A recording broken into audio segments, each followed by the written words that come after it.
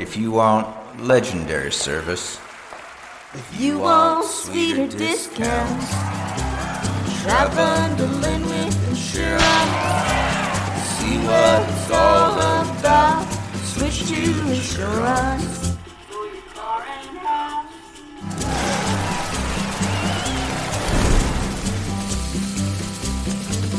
Get a quote and save by bundling auto and home with insurance.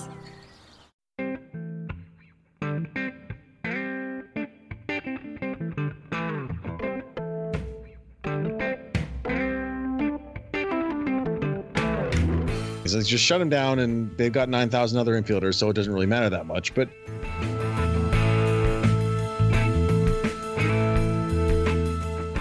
if you had a true four-way tie, you would have, say, A and B playing, and C and D playing, and those two winners playing.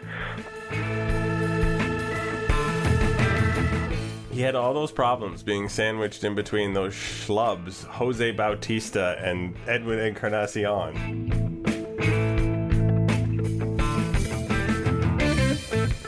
And welcome to episode number 119 of Artificial Turf Wars, where we're always serving up a steady diet of eephus pitches. I'm your host, Greg Wisniewski, and I am joined tonight by Joshua Howsam. Josh, how goes it? not too bad. How about for you? It's getting late early now, I've noticed. It's both in a season sense and in the sun keeps going down earlier than I want it to sense. As the sun sets on the season, we are going to be talking about Aaron Sanchez and Lourdes Gurriel Jr. and why we can't have nice things. A Roberto Osuna return and the reaction to him. Our two favorite starting pitchers, now that our two favorite starting pitchers don't seem to be in the rotation anymore, are Pannone and Baraki, so we're going to talk about them. We have one or two firsts for some of the rookies. Aledmus Diaz, I think he deserves a pat on the back for his fine season, which you wanted to go over. And, yes, pitching. We kind of probably have to talk about that. We do have an interview with Jay Jaffe about Team Entropy and why you should be cheering for chaos. All kinds of chaos as things wind down. We have your questions, of course, and we have a do-over from, of all things, a former Blue Jay All-Star. To the top of the show, where we get the depressing stuff out of the way. Aaron Sanchez, done for the season, but more importantly, you pointed out, not just that, but hopefully ready for the spring training. To which I say, yeah. What? Yeah, hopefully. Like, hold on. and it was like the interesting thing was, we haven't got all the details yet. Like, wait, why does the team not have all the details of the surgery right away? Well, I like some guys you get, he's always had a diagnosis, an MRI, is considering surgery, and then 2 months later you hear that. And then there's other guys, yeah, he had a surgery on his finger. When? 2 days ago. We're just asking about him. What? That's just it? He had the surgery? It's done? Was there a discount? Was it a special or something? No one really knows what exactly is going on with Aaron Sanchez and this finger injury. I mean, all we know is that it was hurt. We don't know anything beyond that, which is kind of strange. Yeah, it was a contusion. It was an injury, not a wear and tear type thing. We know that, but we know it swelled up, and that's it. We don't know if I don't know. Broken bone? I guess not a broken bone, but it's taken a bloody long time. And then he had surgery.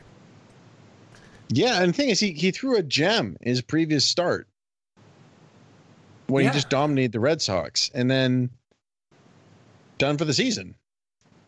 Surgery out for months. It was very abrupt. So we color us confused, whatever color that is. Because I think we're going to remain confused until Aaron Sanchez throws 95 miles an hour again, which he still wasn't really doing. Well, 95 he was hitting occasionally. It was, but it's like even 96 or whatever. But it wasn't that 98, 99 occasionally, 97 to 99 that he was doing in 2016 when he was so dominant. So we're going to be scratching our heads. We also lost Lourdes Gurriel Jr. So they made a big deal about the Gurriel brothers being on the field in the major leagues at the same time, and it was very special. And there was, hugs, and there was joint press conference, and Mom was there wearing, or was it Dad or something? He was wearing the split jersey, one Houston half, and wonderful. And then after grounding out to it was their mom, it was their mom. Then after grounding out into a double play, he had to leave the game. Yeah, at least the double play ended up in his brother's glove. It was unfortunate. I mean, this one at least is it's a hamstring strain. It sucks seeing the guy seeing especially this whole thing, like you said, built up, and then it's just one at bat in the first inning and it's over. But at least, unlike Sanchez, this shouldn't affect him long term. Yeah, and I mean I totally understand if he's pulled his hamstring, he's not coming back in a week, right? Like there's no point to pushing it at this point. Exactly. So just shut him down, and they've got 9,000 other infielders, so it doesn't really matter that much. But one thing I just wanted to mention just before we jumped away from Sanchez completely, we talked about this before last podcast, and I think we're saying it's like that Sanchez would have a full off season to build up his arm strength and potentially get some of that velocity back. Now he doesn't have that. Nope. He's going to be recovering from surgery again. Yeah, I don't even know. I was going to bring that back up later when we started talking starting rotation, because we had a question about that, but it's valid now as well. It's like it does not settle anything where Aaron Sanchez's future is concerned, and we know already that Marcus Stroman's future is unsettled, and Marco Estrada walked off the mound tonight. He doesn't have a contract for next year. And he had a really rough season. If you want to look at the overall picture, he still had some good starts. Don't get me wrong, but is this a guy you want to try and bring back and recapture Marco Estrada magic? I don't think he makes sense. No. Yeah, I wasn't going to go too deep into the rotation in general, just specifically on Sanchez about a secondary nature of this injury. But yeah, you're right. The other pitcher that we should probably talk about is Roberto Osuna, who was resoundingly booed when he returned to close out the first game of the Houston-Toronto series, which is, I think that's what we were expecting. I don't know. I thought that there would be at least more cheers than there were. It was very funny. The TV flashed to his lawyer standing and cheering where Houston had. I don't know. I thought there would be boos for sure, but not to the level they were. I mean, so it was kind of funny. So he came out of the bullpen to booze, and then there was a review on the field, so we had to go back. And then he came out again to booze. And then they announced him to more booze. So I thought it would sort of end there. Like for first him coming out, I didn't expect him to come out twice. And then hit the announcement. But I was there as well. But the booing was every time he was waiting for the sign, looking in, holding the ball. I mean, that's the kind of thing they usually reserve for basketball and hockey players every time they touch the ball and the puck, and they were doing that for Roberto Osuna. I think there's a lot going on there in terms of a lack of contrition on his part. As much as he took the suspension, the fact that he never made an in-person statement, the fact that we don't have I think a lot of people were looking for someone to be genuinely sorry, and I don't think they got that. I think there were some statements through his lawyer that were kind of half-hearted, in legalese, and I think he did not endear himself in any way. So I can see why the boos came out. Yeah, I mean, even after we were recording this after the final result, and he got settled for a peace bond, which means he can't go near the person for a year. And there's various other things, but there's no criminal record. Even that, once that was all settled, he basically just said, it's done. I'm happy it's over. I'm going to move on. And then that was the end of it. Yeah. So when you don't acknowledge in any way that you've harmed the other party, when obviously everything you've gone through indicates that, yes, you have harmed another party. I don't know. I don't think a lot of people are going to come out on your side when that's the attitude that you've taken. Yeah. And honestly, whether I think that he would have gotten a hearty boo regardless of this, but this probably just exacerbated it a little bit. Yeah. And I don't think it will abate when he comes back, next season. I think there will be boos for Roberto Osuna in this town a long time, because that's been established now that that's what we do if we're in the stands. we, not me. I wasn't at the game, but you understand what I'm saying. Yeah, I do, and I think you're right. So, that said, that closes the book on Roberto Osuna, Toronto Blue Jay, really, in every sense, because he's out of the record book, so to speak. Ken Giles, everybody. Ken Giles has been awesome lately, though. I mean, that wasn't an art. That wasn't a shot at Ken Giles. I have no complaints. Yeah. No, he's been fantastic, and he's given up 1 run in September. Maybe 2 runs in his last 13 innings or something, but he's been really, really good. So, Thomas Pannone and Ryan Borucki, also really, really good. They've each had a start since our last podcast. How did they fare? Really well. This has been the really bright spot as the team enters the final stretch of its season. Sorry, I had to clear my throat there. We were talking about some of this pitching and the struggles that this team has had in the rotation. Borucki and Pannone, the two, the guys they look like back of the rotation stuff starters.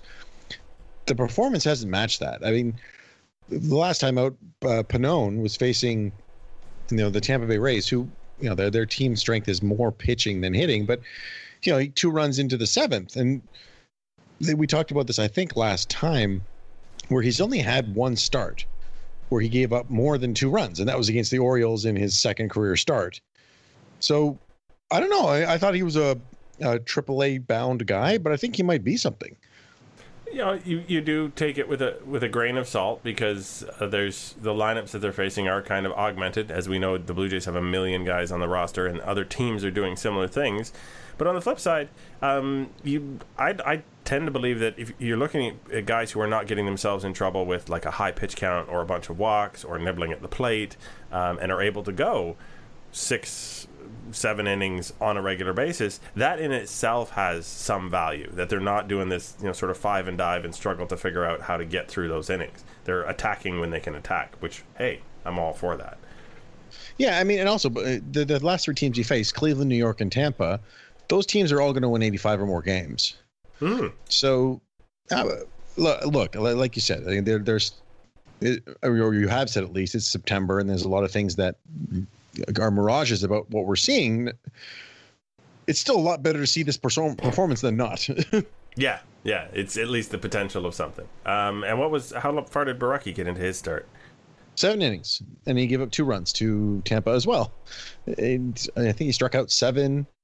I think he gave 7 base runners. That was like a lot of 7s in that performance. But he gave up no runs in 8 innings against Baltimore earlier in the week, and he's just been really very solid. He hasn't given up more than 2 runs all month. So I don't know. I mean, it's a lot more interesting looking at these guys than I thought it was going to be. I mean, Borucki sort of had a bit more fanfare, but Pannone looked like he might be, the reports were maybe a 6th starter type, and he's been looking a lot better than that. We shall see going forward. Okay, so one note from tonight that I just wanted to point out, because the Blue Jays have not had exactly a whole slew of rookies come through in the last couple of years, because they've had this elderly lineup trying to fake its way into a division. Jonathan Davis got his first career double, a hustle double, pretty much, sliding in and just beating the throw. So congratulations on his first career double. We congratulated Rowdy Tellez a couple of weeks ago on all of those doubles. I don't think Jonathan Davis is quite in that category. But yeah, that's the kind of thing we said we were watching for. So thumbs up for that accomplishment. Yeah, I don't really know where Jonathan Davis fits in the future, because he doesn't look like he has a super high ceiling. He's fast. He can play a bit of the outfield. He doesn't have a lot of pop. He's really tiny. He's listed at 5'8", but I don't think he's 5'8". And they have enough options at 4th outfielder that I'm really not sure what the plan is for him. Maybe it's right now he's up just to see a bit of what he can do, so they can decide who they trade and who they make the 4th outfielder. But it's still cool. First big league double. Indeed. The other guy you brought up to me beforehand, before we recorded, was Aledmus Diaz, and how he might be a harder guy to decide what to do with at this point in the season. Yeah, I know, especially like earlier in the season, if you'd asked a lot of people what they thought of Aledmus Diaz, as he was just a placeholder until the young guys come up. And well, that still might be true, but he's making that a lot harder decision. he's at this point we're recording this, he's 2 for 2 in this game between Toronto and Houston. We're recording this on Tuesday. That brings his current OPS up to 766 with a 305 on base, which is not great, but a 461 slugging, and he can play short, he can play third, he can play second. That's a pretty useful player. Indeed. A real middle infielder, because he does have the arm for shortstop, no question. Whereas a lot of the other guys who fit that middle infield mold that the Jays are carrying, shortstop is like the place you put them when the other guy fell down and broke something. Which, given the Jays, happens pretty often. But it's like once a week. But that notwithstanding, you if you really want a backup shortstop or a super utility guy, Aledmus Diaz and an OPS in the mid 700s seems to fit the bill a whole lot better than a bunch of the other names that float around. Yeah, and he's actually he's been playing a lot of third base as well, because they have Urania up, and they had Gurriel, but so they wanted to give everyone much playing time. He looked really good at third base. So it's a lot more than just a backup shortstop. It could be a true utility infielder. And I don't know. I mean, at least before Vlad comes up, I could see if he keeps hitting this way, he could steal some at-bats from Brandon Drury. Yeah, it remains to be seen. So that's one of the bright spots, I think, for next year is he may be traded because maybe he did jack up his value over the course of the season, and the Jays have their eyes on something else. But if he gets into spring training with the team, maybe it's the problem of having too much of a good thing for once, because now I have to direct our attention to the pitching. There's a lot of pitchers. There seem to be a lot of runs scored late, though. Yeah, the bullpen is. If the guys are trying to fight for jobs, no one's really winning. No, I shouldn't say that. A couple of guys have looked okay. Tim Meza, my boy, he's actually starting to look okay. They keep using him for full innings. I don't know if that's really his role going forward, but he's pitching a lot better. I mean, he's, say well about ERA for a reliever, but it's down to 3.38. He's got 40 strikeouts in 34 innings, and that's not bad. No, more than 9 K per 9, and he hasn't melted down lately. Obviously, by the ERA. He actually hasn't given up a run in his last 15 outings. Across 14 and 2/3, he's got 19 strikeouts, 4 walks, and 6 hits. I mean, that's tremendous. So I think he's firmly putting himself in the mix for at least one of the left-handed roles. But I mean, other than maybe David Paulino, everybody else is just, I think they don't want to be in the major leagues. I mean, Barnes, Biagini, Jose Fernandez. I'm running out of names here. Petrichka. Even Petrichka, it's like he's up and down. It's just they have all these guys here fighting for spots, and I don't know if any of them really are in the mix. I mean, obviously, it's like you have Ken Giles will be there, DePere will be there, Meza I think is firmly there now. But other than that, I can't really say for sure that any of them are going to be in the team next year. And that's, again, it's not a position where the Blue Jays want to find themselves with a bunch of question marks, because they have enough question marks in the starting rotation to begin with.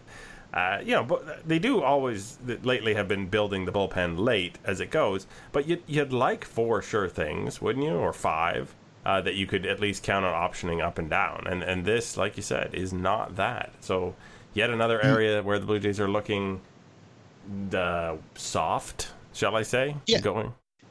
Yeah, and I think that's it. Like, coming into this year, we talked about some of the potential guys that could come up for this bullpen, and they seemed a little better than this. I mean, this year, like you said, like they could go out and sign next year's Sun 1-0 and Tyler Clippard and John Axford and fill it that way, but they would like, I think, to at least try to find some longer-term pieces that they can build their bullpen around and not have to be just shuffling these guys, these veterans every year. Indeed. So, we started on kind of a down note, and then we ended up back on a bit of a down note. Perhaps I didn't put that in the right order. We're going to go crazy, though, because we're going to go talk to Jay Jaffe, and we're going to talk about team entropy, which we do try and do every year about this time. There are some interesting possibilities for getting just a little bit of extra baseball out of the major leagues, and we'll go into how and why you should be cheering for that in just a sec.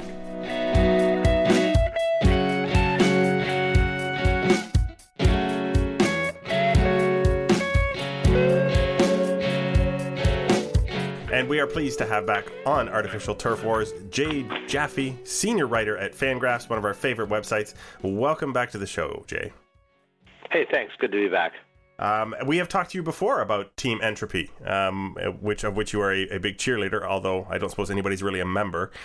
We know that in all ordered systems, things tend to descend into chaos. And Team Entropy is in favor, of course, of as much chaos as possible at the end of a baseball season. So what does that mean in terms of why I should be cheering for chaos at the end of a baseball season? Well, the idea is that we want to get more for our money. And in this case, that means more baseball. Tiebreaker games, ideally, at the end of the 162-game season, whether it's a division title or a wild card spot in play, just a little extra excitement. I mean, as if the two wild card games with their single elimination format aren't already enough. We got, if we can add an extra layer of drama, maybe even two, with a really complicated tie, that would be fun. We haven't seen much in the way of this recently. From 2007 to 2009, there were tiebreaker games every year. We've only had just one since. That was back in 2013. I started doing this Team Entropy stuff in 2011 with the craziness that went down to the season's final day with regards to the Red Sox, and I think it was the Cardinals missing the playoffs or the Braves missing the playoffs. I can't remember which of those two teams did. We all know the Red Sox missed it, and the Rays made it. And it was the Braves. Yeah, it was the Braves. Yeah, so I started doing this then and have tracked it every year. Kind of started in early September, and then just try to focus on, as we get closer, what the actual needs are in order to maximize this chaos that we are such fans of. Well, we're certainly fans of it over here, too, especially because there's not much else to watch for from our end as Blue Jays fans. Yeah, I mean, in a lot of cases, I mean, this is all you have left. You want more baseball, and, you just want to see some drama. And, if your team's out of it, this is for you. We like that. So just a quick refresher for our listeners. What, the teams that are really you're watching as we go down the stretch here to get to some kind of level of chaos? Well, we've basically got a 3-team race in the NL Central between the Cubs, the Brewers, and the Cardinals, and a 2-team race in the NL West involving the Dodgers and the Rockies. 2 of those teams are going to win the division, and 2 of the other 3 are going to be wild card teams. There are a lot of configurations that can come out. Right now, the Cardinals are 4.5 games back in the division race. The Brewers and Rockies are a game and a half back as of today, behind the Cubs and Dodgers, respectively. So those are pretty close. We'll have to see how it shakes out, but there's a reasonable chance we could get at least a tie for the second wild card spot, maybe more. Maybe even a tie for a division spot that also has wild card implications. There's a lot to sort out. All right, so in the best case scenario, and for us, is a 4-way tie still possible? And we're recording this before any of the games have concluded on Tuesday. Yeah, there are still 4-way ties possible. It's a little. Let's see. You'd have to sit down and figure it out here. But in theory, we could end up with, say, actually, we could end up with all 5 of these teams, I think, at something like 92 wins. I mean, the Cubs have 91 wins. The Rockies have 86. Everybody else is somewhere in between. It is certainly possible that we could have multiple teams finishing at the same level there. There are not a lot of games between contenders. Right now we've got the Brewers and the Cardinals playing. I believe Tuesday's game will decide the Brewers have a chance to clinch the season series, which could have ramifications if it comes to a tiebreaker.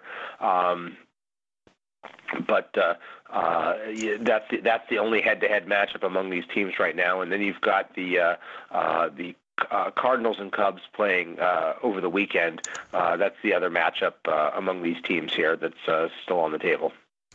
So in the event of a 4-way tie, how many games does it take to resolve that out? And I mean, I know I'm pipe dreaming here because we've really never had anything like this happen.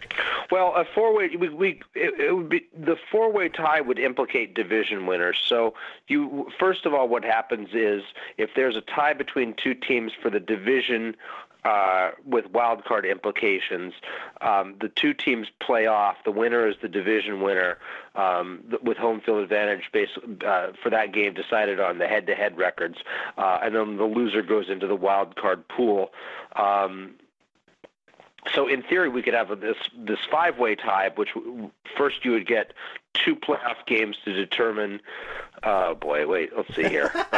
In one division, in the NL West, you'd have a playoff game to determine the division winner versus a potential wild card winner, and then in the Central, you would have the three teams.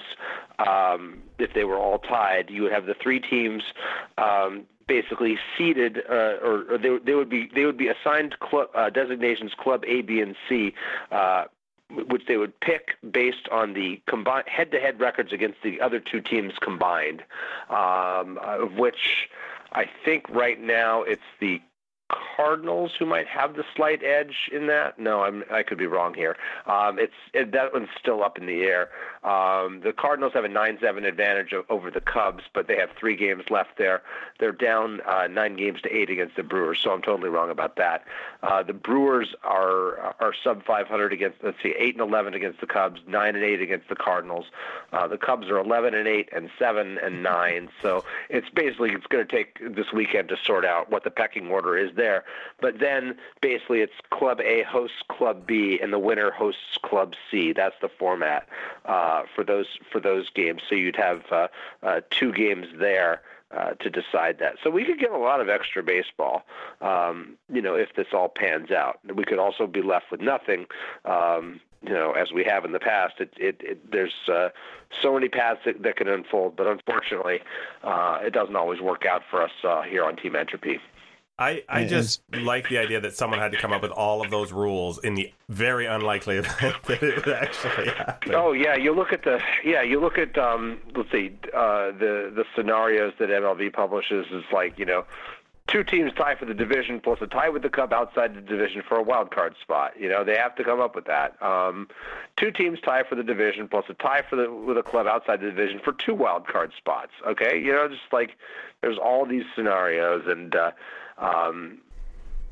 basically what it comes down to is once you've figured out who's in the wild card scrum, it's this principle of combined head-to-head records against the other teams to produce a pecking order, and then which the teams essentially draft, and then A hosts B and the winner hosts C or something like that is the general format. If you had a true 4-way tie, you would have, say, A and B playing and C and D playing, and those 2 winners playing. But I don't think we can actually get to that point here, just because of the way it's all set up. So, and then eventually at some point we're going to get to a situation where everyone will have to race the freeze, and whoever wins gets the spot. But yeah, right. So given all of this, how disappointed are you that the AL has no drama? It's a bit of a bummer. I mean,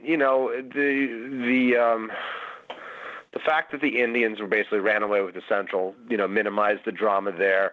The fact that the Mariners and the Angels really crapped out in their races, a bit of a bummer there. But, you do the best you can with what you've got, and I'm just happy that there are so many NL permutations in play here, because that alone should be reasonably fun. Yeah, I mean, we're definitely, like you said, rooting for that as well. Are you a little surprised, I guess? I don't know if that's the right question, but the teams that are involved, or the teams that are not involved in some of these late season races? I've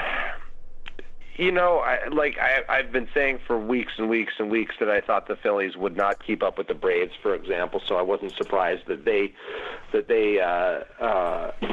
tapped out here. I guess I'm a little surprised that they're falling all the way to 500 here, given how solid it looked. I'm surprised that the Nationals never made much noise. That's, I think, the most of it. I'm surprised that the Diamondbacks, who I wrote about today, plummeted back to earth so quickly. 5-17 in September, I think it is, something like that. Just absolutely gruesome. And as for the AL, it would be nice if the Red Sox and Yankees had run a closer race that was in doubt. But when the Red Sox took 4 from the Yankees there a few weeks ago, it was pretty obvious that race was over. The AL West, I think, has still produced a fair amount of excitement, but the A's just haven't been able to quite keep up with the Astros. So, I think given the way that just the number of teams that came into this year competing in good faith versus the ones who are rebuilding, I think we're still doing well with the number of races we've got. So you mentioned off the top that you've been doing this since 2011, perhaps inspired by the number of ties that had happened in the previous years. Historically, do you have a favorite year, or do you think Team Entropy had a peak year that you would you'd like to see all over again? We've had so few playoffs. I mean, 2013, I think, because we did get the playoff, was pretty cool. And it seemed like, gosh, we're going to get a lot of this stuff, and it hasn't quite materialized that way. There have been some years where it's really, really agonizingly close. I want to say 2015 was one of them. I may be confusing 15 and 16 though, where it seemed like there were so many possibilities. Then going into maybe the Friday, and then on Sunday we were left with nothing. And it was like, damn, And I remember Ken Rosenthal, whom I've worked with on at MLB Network several times over the years, and I'm on good terms with, just giving me a good-natured ribbing about how Team Entropy blew it in the final days. But you look back and as I pointed out at the beginning of this year's, what I call this year's Entropy cycle, which generally starts around Labor Day, is that we've gone every year from 2004 to 2016. There was at least one playoff spot that was decided on the final day of the season. We've always had something going the final day of the season, and some of these things do implicate tiebreakers. We just haven't gotten the tiebreaker out of it, but we do have this tradition of things going down to the wire, and I think that's great for baseball. That that there is something up in the air going down to the final day of the season that we all have can put all eyes on. That with that playoff intensity. Last year was the rarity, in that we didn't have anything to decide on the final day of the season. That was the first time since I think 2003. That's pretty crazy when you think about it. That a very, very long season. Every game does count for at least two of the teams most of the time, like you said. Which, absolutely, that is good for baseball, I think. Yeah, you can't. You can only do so much to hope for this. You can't order it to happen, and so. I think it's cool when we do get this excitement. I know that I've got friends who work for MLB, or people who work for the teams who are like, God, no, the last thing we need is extra baseball, because this is creates a logistical nightmare. The networks. It's like, oh yes, the poor networks. Won't somebody think of the poor networks, how they're going to fit this all in? And truth be told, this does make my job a little bit more difficult if we do get these extra tiebreaker games, because the turnaround is quick. And it's just you got to cram more coverage into the same amount of time, because they're not moving those wild card games for the most part. But it's I think you got to think about this like a fan. What would a fan want? What a fan wants, I think, is more drama, more baseball, and I think that's how you have to approach it. As if you're covering it, that what serves the better interest of the fan here. Absolutely. So we'll be keeping an eye on the National League scoreboard, and thank you once again for dropping by. And we can obviously check out your stuff on Fangraphs, one of our, like I said, favorite websites. Where can we find you on the Twitter? I'm at JAY_JAFFE on Twitter. Not too hard to find there. All right. Thanks again, Jay. Take it easy. All right. Sure thing, guys. Take care.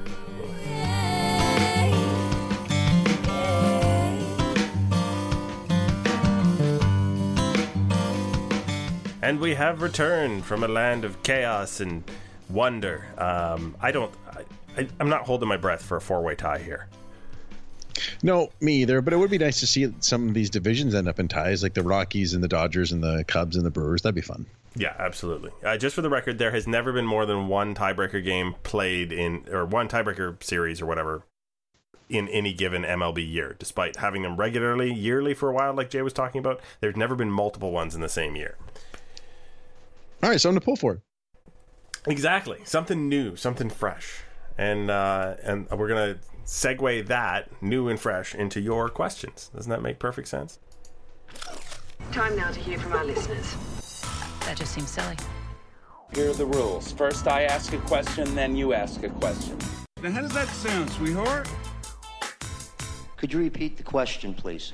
I would like to thank everyone as we wind down into the end of the season for not asking anything overly technical here at the end of September. Would you like to ask the first question, Josh? Sure, here we go. This one, definitely not technical. From Matt Sweeby at Blue Jay Matt. The big question this time. Grichuk, Gurriel, and Drury are the three most attractive Jays. What order do you put them in? I guess that's not subjective. That's just the three. And he said his wife goes Drury, Grichuk, and then Gurriel. She can see how Gurriel is attractive, but he's just too young for her, so it's icky. Oh, is that how? That's maybe oversharing on your part of your wife there, but okay. I think Gurriel, the hair itself, is like a whole separate entity, is it not? In terms of attractiveness, the flippiness and the flow. So I would just assume Gurriel, just for pure flash, would end up at the top of the list. I couldn't pick Brandon Drury out of a lineup, so I guess Grichuk makes my number 2. See, I think Brandon Drury has normal hair, so I think that just puts him at number 1 by default. Oh, you have no sense of style, no pizzazz. Look, if I have to have hair like that to have style and pizzazz, I'm good. Josh is out. Okay. Question 2. Colleen Evans. Thanks for helping us get through this tire fire of a season. This will be the first time fire and season are used in a question. Let's see if it comes up again. She asked, will you be watching the Arizona Fall League or Australian League Baseball? So the reason for this question is sometimes the Jays send some of their prospects that aren't AFL bound to the Australian League, which they did with Anthony Alford when they wanted him to get at bats. But it's the AFL. Pearson, Vlad, Biggio, Bichette. What else can you ask for? 100% in favor. Although the little girl from the meme where she says, why not both, and shrugs her shoulders, that also comes up. I mean, you could watch a bit of both, couldn't you? That's true. But I'm probably just going to watch the Arizona Fall League. The timing is better anyway. Yeah. So from No Ball Her Only Zool at Baseball Her, she asks, with a picture, just to remind us of the gloriousness that is John Gibbons, how much will you miss Gibby? Considering I don't think they're going to get a replacement who's nearly as entertaining, I think the answer is a lot. How could you possibly be as entertaining a manager as John Gibbons? Like, whether you like him or not, John Gibbons, or whether you like Ozzie Guillen or not, or Jim Leland or not, those guys are like, when I think about a manager who I actually want to see the post-game with or the pre-game with, those 3 guys pop into my head. Not a lot of other managers do that. Yeah, it's. I think this is pretty safe to say that Gibby's going to be missed.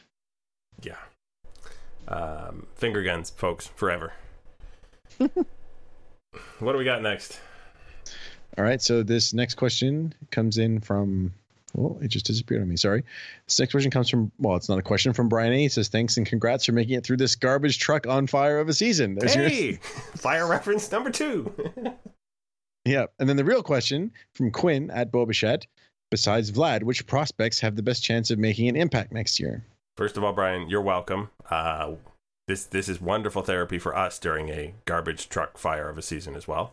Besides Vlad, which prospects have the best chance of making an impact next year? Well, do we count guys who we're looking at right now, like Baraki? I think Baraki will lose his prospect status officially because he's been up for so long. But I think a guy like Pannone or one of these relievers like David Paulino, I think that those could be the answers for sure. Or Travis Bergen, if they keep him, he's a lefty who's dominated Double-A. But I mean, I think Bobichette won't be up until late I don't see any guy making a serious impact as a rookie other than the ones that are up, other than Vlad. Yeah, we're hearing from the team 2021 to have all the pieces in place, and always with baseball teams, if things suddenly seem to be making sense, timelines get moved up. But if they're targeting 2021, they're not calling everybody up at the beginning of 2019. No. Clint at _ClintB_ says SRF up or in AAA to start the season, and we suffer through more Sam starts. I think he has been disparaging to Mr. Gaviglio here. Yeah. I mean, Sam Gaviglio really shouldn't be starting in the big leagues, I don't think. He makes a really good long man. He's decent the first time through the order, but he's a guy who relies on junk balls, and it's just tough to sustain that, especially when the Jays have so many other soft tossers. I think the answer's off the board. Ooh. Well, okay. I think he starts in AAA, but not because of Sam Gaviglio, because I think they bring in a veteran starter like we've talked about in a previous podcast, like Lance Lynn or one of those other guys. But I don't think Royd Foley starts in the majors. Cool. I wouldn't dispute that in the least. Heated End at Heated End asks or says, first of all, thanks so much for the amazing pods. Well, we appreciate that. Amazing. Yeah, thank you. Okay, I'll take it. It's late. Apart from getting ready to witness Vlad, what percentage of you is looking forward to hearing next year's Orioles season preview? And do we have any plans for the off season? I don't really know what those apart from and the percentage looking forward to have to do with each other. There's a lot packed into that question, but I appreciate the sentiment in that, yes, the Orioles will still be worse than the Blue Jays next year, hands down. No doubt about it. And you know what? It will be really fun to talk to probably Jake English about that, because those guys, they're very realistic about their team. They know how to wallow. That's what they know. They really do. This is our friends at Bird's Eye View, by the way. Yeah, you can slide over there. I think they're still doing podcasts somehow, dragging themselves. Though when I mentioned our last question of the batch of the regular season, they did say I have no idea how low it can go, and I would tend to think we don't actually have an idea how low it can go. Oh, I mean, I hope we don't find out. Do we have any plans for the off season? Let's get through the playoffs, and then we'll talk about plans for the off season. How about that? I mean, one thing I can say is that we will do some extra pellets episodes for our patrons for sure during the off season. So yeah, in a sense, you get more of us during the off season if you sign up than you do during the season. So that's to think about. www.patreon.com/turfpod. You got our final question. Okay. Another one from Colleen's at Colleen Evans 6. For the Blue Jays rookie dress up, what theme or types of costumes would you like to see? Is it okay that I'm not actually a fan of the rookie dress up? Sure. We still have to answer the question. Yeah. I would rather they bypass the rookie dress up, although it figures to be a crowded thing. Yeah, I think probably Avengers or Marvel Universe. That should be fun for them this year. That's what I'm going with. I was thinking similar, but I think my fiance had a good one. She said The Incredibles. And I think it'd be really funny because they all have the same uniform. And then it's like you got all these rookies playing for the same positions, and these infielders like, which one is it? I don't know. They're all dash. They can all run. That's so credit to my fiance Sydney for that one, because I like it. All right. Absolutely groovy. So that concludes your questions for tonight, which means we get to move on to everyone's favorite feature, the do-over. Oops, I said the quiet part loud and the loud part quiet. But what if you could do it all over again? But what I really meant was... All right. We go to, as I promised, a former Blue Jay All-Star, former Blue Jay MVP, although that gives it away. Quote, it's not George Bell. No. Although I'm sure he would say something kind of disparaging. Certainly has. Yeah, it wouldn't be new for him, really. So this was passed along by Allison Craig, but is actually from ESPN's Sunday night radio broadcast. Quote, in Toronto, I had to be the guy. In Cleveland, they have guys. Josh Donaldson. Really? What? What? I mean, yeah, he won the MVP, but that 2015 team was kind of loaded. 2016 team, almost equally loaded. He had all those problems being sandwiched in between those schlubs, Jose Bautista and Edwin Encarnacion, who, by the way, is one of the guys he's talking about in Cleveland. Exactly. And a worse version of what he was when he was here. And if he's talking about the last 2 years, Donaldson wasn't even here. He was injured half the time. I don't even, like, there is not a context that you could put that quote in that would make me feel good about what he's attempting to say there. Yeah, I don't get it. I mean, the only thing, like, I guess he could be saying, like, he tried to force himself back because the team was counting on him the last couple of years, but it's a bad look. So I guess we'd have to offer him up a do-over. So I think I'll do the honors. Go for it. Go yourself. If you do that, yeah, we won't ever talk about this again. Tough but fair. I think that's probably the easiest do-over we've ever handed out. Really. I think anybody could handle that. Yeah. Of all the things that happen here in Toronto, I really don't think disparaging this team is really where it's at. There's no reason to be like that. You can be nice about the Cleveland Indians and not have to put down anything about what happened here in Toronto. Thank you very much. Yeah. Oh, my goodness. Well, that got us through, the most important part of the evening, telling Josh Donaldson where his stuff is. Do you have a final thought? Yeah, I do, and it's not at all related to Josh Donaldson. Okay. It's a sort of a dual thing, but it's related. Two very recent Cy Young winners in the National League, Clayton Kershaw and Max Scherzer, have had some recent fun statistics. So today, we're recording this Tuesday, Max Scherzer got to 300 strikeouts, and he was the first person, it's only happened 6 times, I believe it was, since 1990. And if he doesn't make another start, he'll have allowed the fewest hits for anyone that gave up 150 that struck out 300 guys with 150. Twice as many strikeouts as hits is pretty darn good. It's a strange league, but he's also very, very good. Yeah. And the stat with Clayton Kershaw that makes me sad is that for the first year of his career, unless he throws 11 1/3 shutout innings in his next outing, he is not going to lower his career ERA. He'd done it every year of his career until this year. Which is still bloody amazing. Yeah, it's mind-boggling considering how good he's been. Somebody put up, I believe, Kershaw and Koufax's stats up to this point in their careers, and they're stunningly similar, like within 10 starts of one another, obviously with a few less innings because of the way Kershaw's used versus the way Koufax was used, but Kershaw has a few more strikeouts, but they're, everything about them looks similar, and for them to both be Dodgers is really, I was just fascinated by that.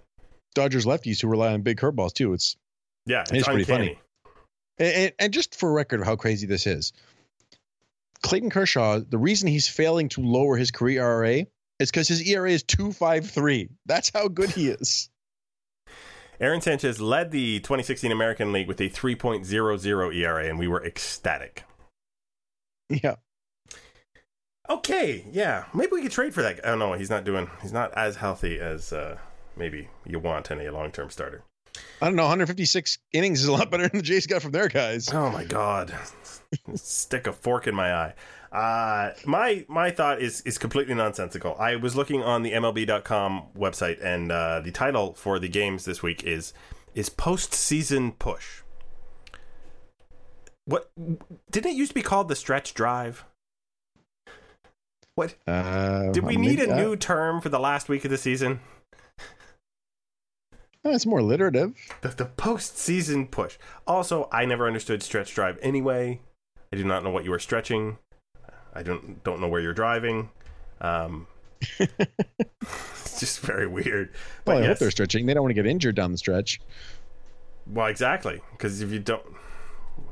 What is the stretch? Okay. Probably too philosophical or lengthy for a final thought. But there we are. So everybody enjoy the postseason push except the 19 or 20 teams that have no postseason berth waiting at the end of it. Oh my goodness. That said, that brings us roundabout to the end of the podcast, which is to say that you were Joshua Howsam at Joshua Howsam, and I was Greg Wisniewski at Coolhead 2010, and our guest was Jay Jaffe at Fangraphs, also at JAY_JAFFE on the Twitter.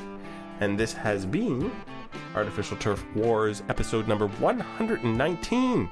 We'll talk at you next week.